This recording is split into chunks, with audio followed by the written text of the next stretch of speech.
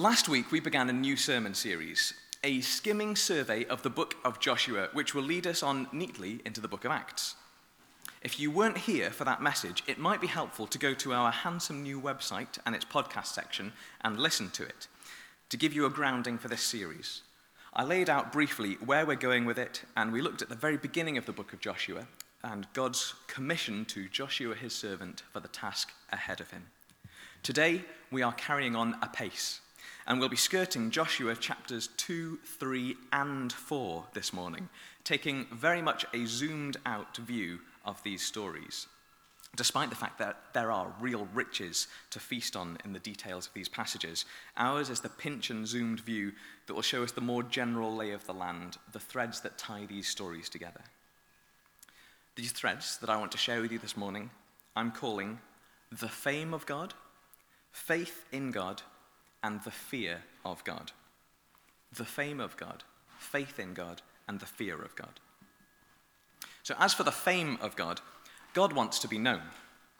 Despite the militaristic tone of the book of Joshua, God remains the loving Heavenly Father on a rescue mission for mankind, and he loves it when people discover him, recognize what it means that there is a God, and get to know him and what he's like. When people discover that he is fundamentally loving and holy. God wants fame all over the earth, not because he's vain. It's not like he gets a kick out of seeing his Instagram likes going up. God wants to be known because that's the point of us. Creation was designed to know God, to be in a productive partnership with him, a fruitful harmony of love, where we get to experience life as his cherished children and build that precious relationship that he made us for. That realization of who God is leads us on into relationship, which on our part requires faith in God.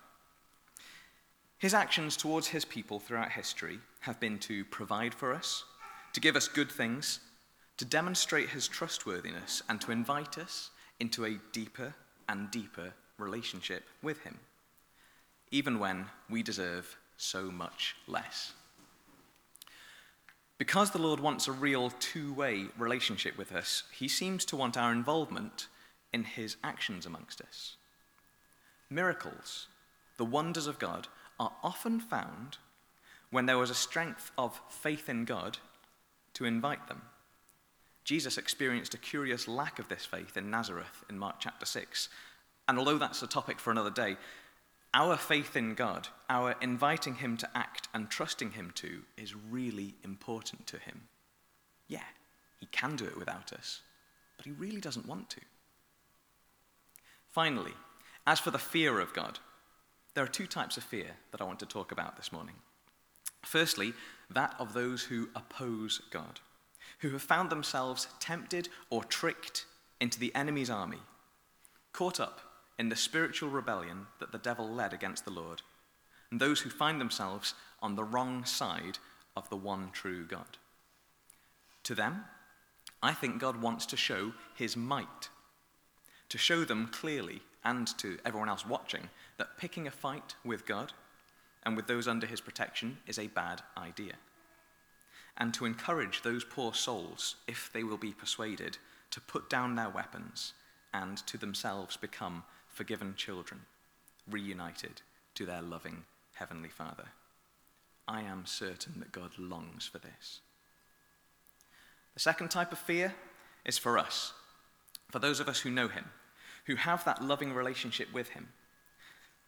And I'm sure that we often need to be reminded of God's strength and his holiness. We can enjoy the love of God so much that we can sweep under the carpet what he's revealed to us about his uncompromising heart for keeping us from evil. We might be tempted to imagine him as the weak parent that spoils us by giving us too many sweets, or indulges in our half-obedience because he's all gooey at us. No. He's not a weak parent. And I recommend Hebrews 12, verses 5 to 11, for those of you who want to read more on that. God loves us. He loves us enough to say no to the things that will harm us. He loves us enough to want to see us grow, to strengthen and mature in our relationships with him. And he loves us enough to demand our real, our full obedience to him. That building is dangerous, son. Don't go in there. Do not trespass. I mean it. This is what I mean by the fear of God. God's desire that we fear him is a deeply loving desire. So, the fame of God, faith in God, and the fear of God. We're going to look at our incredibly long portion of Scripture in two halves, and as I said, we're going to skirt right over it. So let's jump into the first passage and begin our whistle-stop tour. We will be jumping verses here and there to fit such a large amount of Scripture in this morning. So I hope you'll follow along, either in your Bibles, Bible devices, or on the screen. And also, I invite you to read over the verses that we don't talk about this morning, that we skip over. Read those at home so that you can prove that I'm not talking absolute nonsense to you. Make sure that what I tell you from Scripture is consistent and true. Beth has very kindly agreed to read Joshua chapter 2 for us. We're going verses 1 to 4, 8 to 11, and then 23 and 24. Go for it, mate. And Joshua the son of Nun, who sent 2 men secretly from Shittim as spies, saying, "Go, view the land, especially Jericho." And they went and came into the house of a prostitute whose name was Rahab, and lodged there. And it was told to the king of Jericho, "Behold, men of Israel have come here tonight to search out the land." Then the king of Jericho sent to Rahab, saying, "Bring out the men who have come to you, who entered your house, for they have come to search out all the land." But the woman had taken the 2 men and hidden them. Verse 8. Before the men lay down, she came up onto the roof and said to the men, "I know that the Lord has given you the land, and that the fear of you has fallen upon us, and that all the inhabitants of the land melt away before you. For we have heard how the Lord dried up the water of the Red Sea before you, and when you came out of Egypt, and what you did to the 2 kings of the Amorites, who were beyond the Jordan, to Sihon and Og, whom you devoted to destruction. And as soon as we heard it, our hearts melted, and there was no spirit left in any man because of you. For the Lord your God, he is the God in the heavens and above, and all on." Say that again. "He is the God in the heavens above and on the earth beneath." Verse 23. Then the 2 men returned to Israel's camp. They came down from the hills and passed over, and came to Joshua the son of Nun. And they told him all that had happened to them. And they said to Joshua, "Truly the Lord has given all the land into our hands, and also all the inhabitants of the land melt away because of us." Thank you, mate. Isn't it good when you get the Old Testament names right and then stumble over a simple word that, very good. Thank you, friend. We're also really testing Joel this morning. This whole thing's just a job interview for you, mate. You keep doing that. So Israel is camped on the other side of the River Jordan from the Promised Land. And the Lord has commanded Joshua to go in, as we heard last week.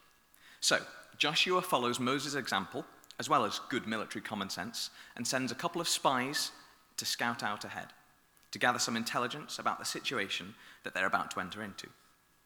These spies find Rahab, who offers to hide them, which is a good thing too, because the city guards are onto them. For those who are wondering, most commentaries I've seen about the spy's choice of host observe that the context that a prostitute like Rahab would have would make her a fairly logical choice to gain intelligence from.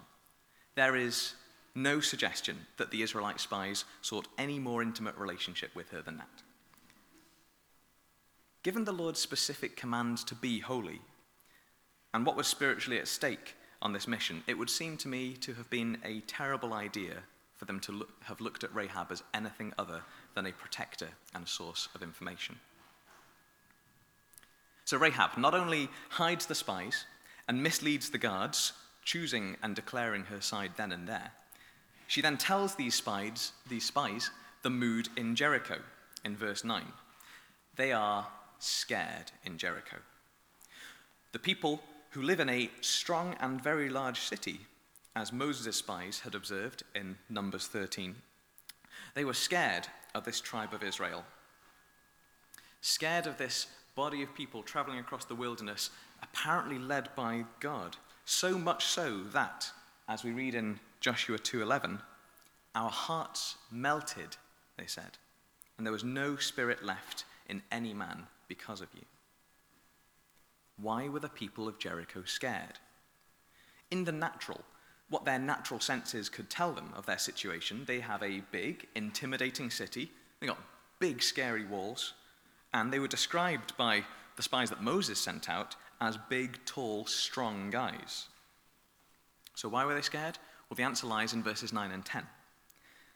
I know that the Lord has given you the land, and the fear of you has fallen upon us, and that all the inhabitants of the land melt away before you. For we have heard how the Lord dried up the water of the Red Sea before you when you came out of Egypt, and what you did to the two kings of the Amorites who were beyond the Jordan, to Sihon and Og, whom you devoted to destruction. We have heard the news of what God had done for Israel in the Red Sea against a much stronger enemy, the empire of Egypt. That news had reached Jericho, and they knew, spiritually, that they were in trouble. Add to that the more recent stories of what had happened when the kings of Sihon and Og had opposed God's people, and they were completely destroyed for doing so. The fame of God, his power, and his protection of his people had spread to Jericho, and they were terrified. Verse 11 carries on the logic. As soon as we heard it, our hearts melted. There was no spirit left in any man because of you. For the Lord your God, he is God in the heavens above and on the earth beneath. It's like saying, we recognize that the God you worship is actually God. The Hebrew here uses two different words when it says that we translate God. Because they say, for Yahweh, which is Israel's God, is God, is Elohim, meaning a God, or the God. So Yahweh, your God, he actually is the Elohim. He is the chief of the gods, over the heavens above and the earth beneath. It's like saying all realms, all areas on earth and in heavens are under Yahweh's control. We get that now. The recognition changes from we'll pray to our tribe's God and you pray to yours and we'll see who wins, into, your God actually is the God of the gods. He wins. Game over. Fast forward about 4,000 years to us here today. Here's a challenge. Friends, do we live confidently in the knowledge that our God is the chief amongst all forces? Or do we think of God as powerful in some areas? We might even experience his presence at church. But we're nervous of other authorities in our life, in other areas, maybe at work or amongst certain friends. We're not actually convinced deep down that God is the God of that place or amongst those people. The people of Jericho, they recognized power when they saw it. In the places in our lives where we assume that it's impossible for God to break into that place, I pray that we remember his mighty power, that we invite him in, and I will be surprised if things don't change when we do that. Another reflection from Rahab's declaration. We have heard. The people of Jericho had come to know about the power and protection of God because they'd been told. Again, for you and I, how ready are we to tell God's story to those around us? You'll have heard this before, I'm sure, but there's real wisdom in the phrase that Christians are to witness to one another and to those who aren't Christians, to witness to people about Jesus, not to lawyer to people about Jesus. There are some people who have a particular gift in evangelism of apologetics, of genius arguments, of being able to persuade people of the truth of God. And there is a massive place for them in ministry, but most of us aren't them. Most of us are not asked by God to be arguers for the kingdom of God, simply witnesses. I saw God do this, and it was great. Or, I experienced this, God did it. No argument required. We're even allowed to not know all of the answers when people ask us about those experiences. I experienced God heal me in this. Well, why doesn't God heal everybody today? Dunno, mate. But I can tell you what I do know. God healed me. I tell you what, come on Sunday and I'll introduce you to some people who can answer every question you have. Seriously though, your honest experience, witnessed faithfully, carries more weight than the best argument ever could. People respect a real experience honestly told. And the power that God gives those moments, the opportunities he takes to meet people who are hearing about him, are wonderful. I said last week, and I'll say again, our situation is not one of marching into battle against any people at all. Our enemy is the enemy of God. Not flesh and blood, but the powers and principalities. Devil, Satan, Hasatan, the accuser, who opposes us out of his hatred for God. And our battle, our mission, is to be lifelines of rescue for those who are trapped in a world that the enemy is in control of. We are to be carriers of the almighty presence of God behind enemy lines, landing pads for his power and glory to burst out of us to bring healing and life. In that moment, when you share your simple witness testimony, you tell your story of God's work in you, you give someone an opportunity to open themselves up to a meeting with God. What a wonderful, powerful gift to give someone. Back to Joshua. In verses 23 and 24, the spies return to the camp in Israel, thanks to some crafty advice from Rahab. And they give their report. Truly, the Lord has given all the land into our hands. Solid confirmation. What an encouragement to Joshua. What a brilliant, in the natural word to put next to his promise direct from God. And when they follow that with, and also, all the inhabitants of the land melt away because of us, they are undoing the negative word that Moses' spies had brought back all those years before. The spies that Moses had sent out previously into the promised land came back with a message of fear, of don't do it. These guys were like the anti-faith. The effect of their message in Numbers chapter 14 was fear, weeping, and flat-out rebellion against Moses. So when Joshua's spies come back and say, and all the land melts away, all the inhabitants of the land melt away because of us, that's a pretty great start. This time, God's promise is clear and he's confirmed it. The view in the natural confirms it. And the enemy is running scared. There is a powerful fear of God. For us, again, as I said last week, God has done it. He has won the victory already. It's now ours to follow him where he sends us and to apply that victory to the world around us.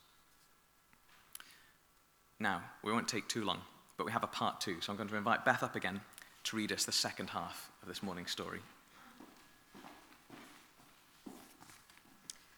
Then Joshua said to the people, "Consecrate yourself, for tomorrow the Lord will do wonders among you." And Joshua said to the priests, "Take up the Ark of the Covenant and pass on before the people." So they took up the Ark of the Covenant and went before the people.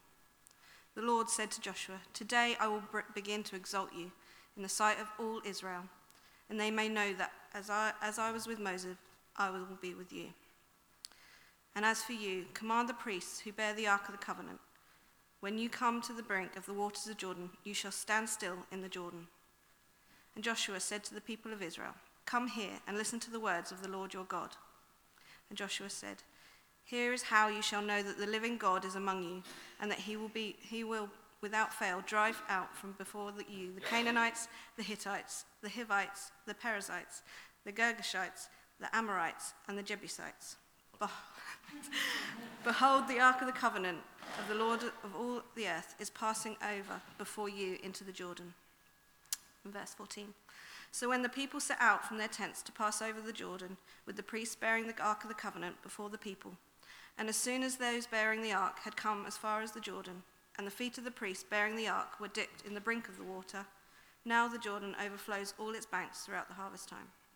The waters coming down from above stood and rose up in the heap very far away, at Adam, the city beside Zarethan, and those flowing down toward the sea of Arabah, the salt sea, were completely cut off.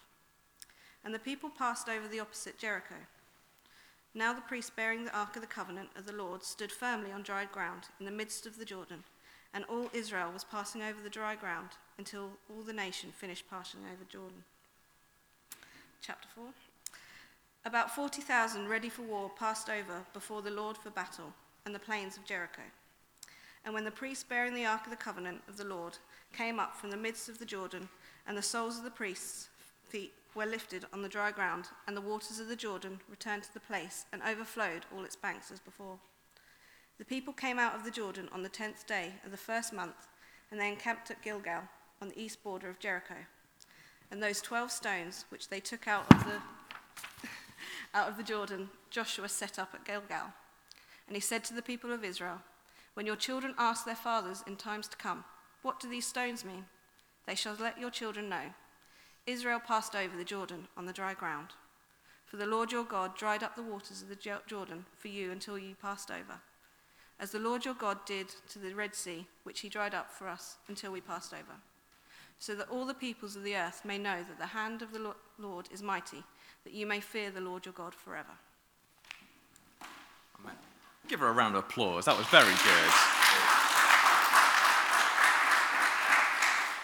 Thank you so much, mate.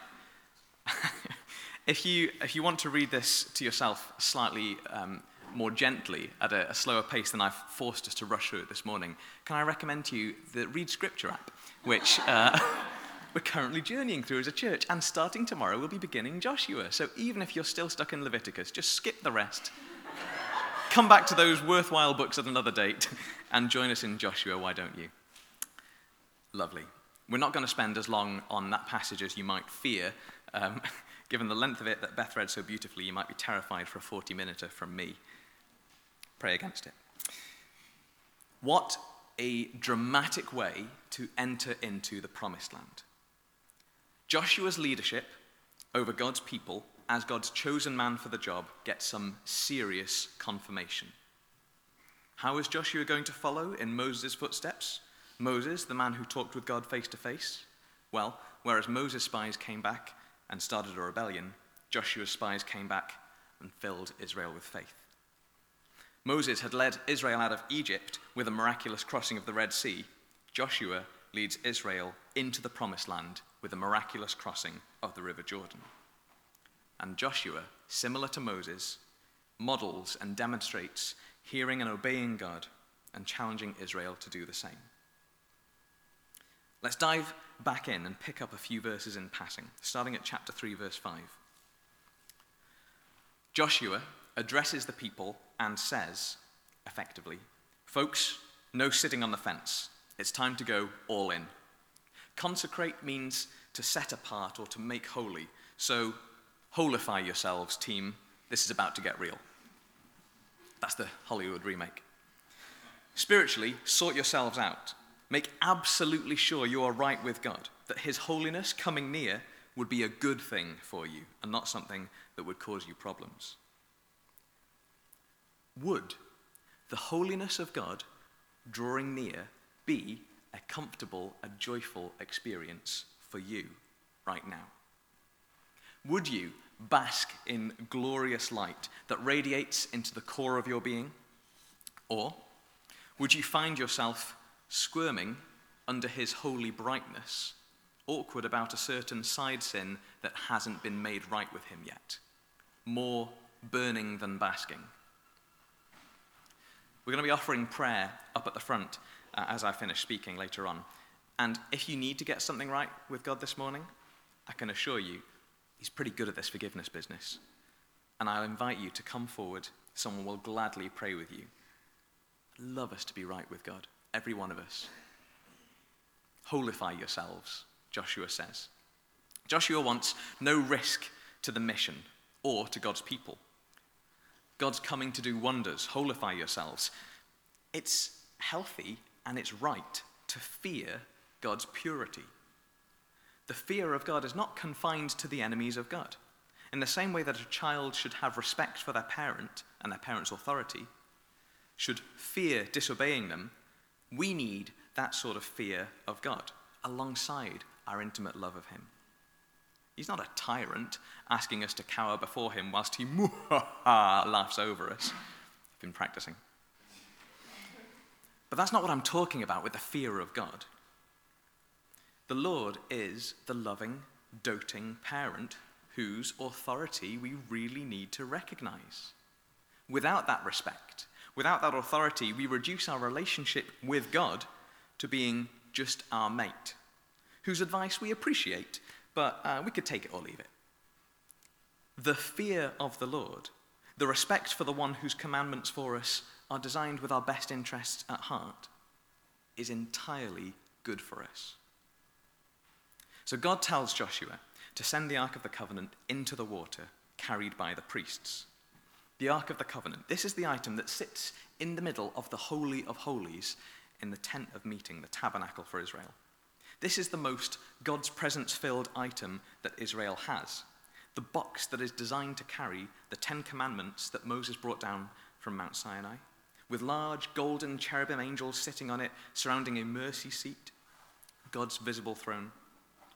This object is the highest physical symbol of God's presence amongst his people, and that is what's to be sent into the river first. And, in verse 15 of chapter 3, it's as the feet of the priests carrying the ark touch the water that the water begins to dry up. This is a hugely powerful act, a mighty miracle. God was literally removing the barrier between his people and the land that he was telling them to go forward into. It's actually even better than that. In verse 15, in the brackets there, we read that the river Jordan, which goes from moderately sized river to huge overflowing flood, was at its deepest and its widest. I read some commentaries about this, that people who'd visited the site and went to look at the river when it was in flood said that the currents were so strong that they were too nervous to bathe in the river for fear of being swept away. So God has chosen the most difficult time, the most intimidating size and sight of the River Jordan. It's most difficult to cross, and then dries it up. Pretty spectacular. Pretty awesomely encouraging if you're Israel. Pretty absolutely terrifying if you're in Jericho and you can see this happening from your city walls.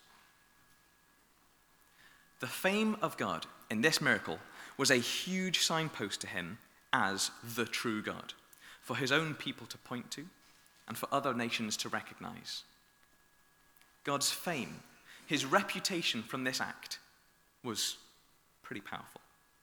And as the fame of God grew, so the fear of God and faith in God grew. The Israelites' witness testimony was pretty awesome here. Look, I don't know about you, mate, and I don't know how he did it, but I know what I saw. God told us to get ready to cross. The priests stood in the river, and then that river completely dried up and we all crossed it. It even flowed back again the moment we stepped out of it. I'm just saying. Argue with that. God is even creative enough to make a specific statement to his people and spell out exactly what he intends to show by this miracle. It's a sign with 3 conclusions, which we read in chapter 3, verse 7, 10, and 11. In verse 7, by showing you this sign, God's saying, Joshua's my man. And in verse 10, he says, I'm going to be amongst you. I'm going to fulfill my promise and drive out these enemies. Don't you worry. It's as if God is saying, remember Egypt? Remember how strong they were and how scared you were of them? Remember that Red Sea and how I parted it for you to walk on dry ground? Seem familiar? Really is me doing this, you know. And I'm still here. And Joshua, he really is being led by me. So let's look finally at what Joshua did next. Chapter 4, verses 19 to 24. Israel has crossed the river Jordan, and they pick up a set of stones from out of the middle of the river. And those 12 stones which they took out of the Jordan, next one, thank you, mate. Verse 20, those 12 stones which they took out of the Jordan, Joshua set up at Gilgal. And he said to the people of Israel, when your children ask their fathers in times to come, what do these stones mean? Then you shall let your children know, Israel passed over this Jordan on dry ground. For the Lord your God dried up the waters of the Jordan for you until you passed over, as the Lord your God did to the Red Sea, which he dried up for us when we passed over, so that all the peoples of the earth may know that the hand of the Lord is mighty, that you may fear the Lord your God forever. These stones, taken from the middle of a dry riverbed and placed into a monument on the side, these stones, as a monument of what God did for his people that day, are an Ebenezer. It's a word that appears in 1 Samuel. An Ebenezer in Hebrew means a stone of help, and it's also a really lovely word that features in one of my favourite hymns of all time, Come Thou Fount of Every Blessing. There's a line recognizing that it's only by God's help that I've come this far. It's also Scrooge from, Christmas Carol, Ebenezer, it's God, yeah, trivia. So an Ebenezer, a stone of help, is a faith builder for the days when we can't quite remember that God is God, that he is mighty and faithful, powerful and loving, strong to save and willing to save. Joshua rounds off today's passage, making sure that, in verse 24, all the peoples of the earth may know that the hand of the Lord is mighty, and that you may fear the Lord your God forever. Here's how I think it works. God does something amazing to reveal his power, his love, and his holiness, and his fame grows. His people hear about it, or even maybe they saw it, and his people's faith in and healthy fear of him grow. So we trust him more. We step out a bit less nervously the next time he leads us. We make space for God to move amongst us, and he uses it and does amazing things. And so our faith in him and our fear in him grows, and so on. I have a friend who's a missionary evangelist. He spends his time wandering around the streets of the city he's in, asking God to point him to people. And apparently recently he just approaches anyone and everyone. And the conversations that he has with people, the interactions he has, the healings that God does through him, the words and pictures that he has for people who've never experienced God speaking to them today, astonish me. They lift my soul whenever I hear from him what God's been up to. That spreading fame of God's work gives me faith. And that's one of the things that has given me the courage to stand before you and say, I think God's telling me that someone here has a sore back. And when I thought God might have been telling me that, and I said it, and someone came forward, and it turns out they did have a sore back, and I prayed for them, and they were healed then and there, to their surprise and mine. One of those, oh yes, the Lord healed you, did he? Thanks! The fame of God spread in my life, in this person's life, and everyone who they told about it. We were astonished. They happened, actually, not to even have been a Christian at the time. And so they experienced God meeting them and healing them in a way that blew them away. They gave their life to Jesus. And now that's become another wonderful memory and part of my faith to step out whenever God prompts me to say something before you guys the next time. God had performed amazing signs to protect and to provide for Israel in the wilderness. The news of these things, the fame of them had spread to Jericho. And Rahab's faith and Jericho's fear was a part of the confirmation that I then believe helped Joshua to obey and to march Israel towards a flooded river to give God another opportunity to show his power and glory. And his fame for that act would have both built up Israel's faith and further crushed the enemy's hopes and strength. Do you see what I mean? The fame of God leads to the faith of God, and the fear of God leads to opportunities for the fame of God. And those who don't know him, but can't deny what they see, are faced with a challenge to put their faith in God themselves, as Rahab did, or to fear him and flee before him. It's exactly the same for us.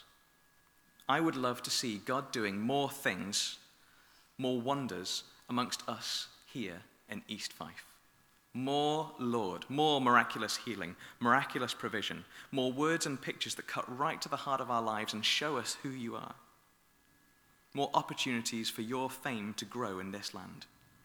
And let the witness testimonies of what God does amongst us build our faith in God and our fear of God, so that those who don't know him are drawn in to see for themselves and meet the God who saves. It's my prayer that we see God's glory more and more tangibly, and that we're encouraged in our trust in him into more and more faithful acts of obedience. That when we find ourselves carrying his presence with our toes in the edge of the water, we remember the stones set up for us by those who've gone before. We remember the times that God's come through for us, and we choose to step out when he tells us to. Why don't you stand, and I'll pray for you.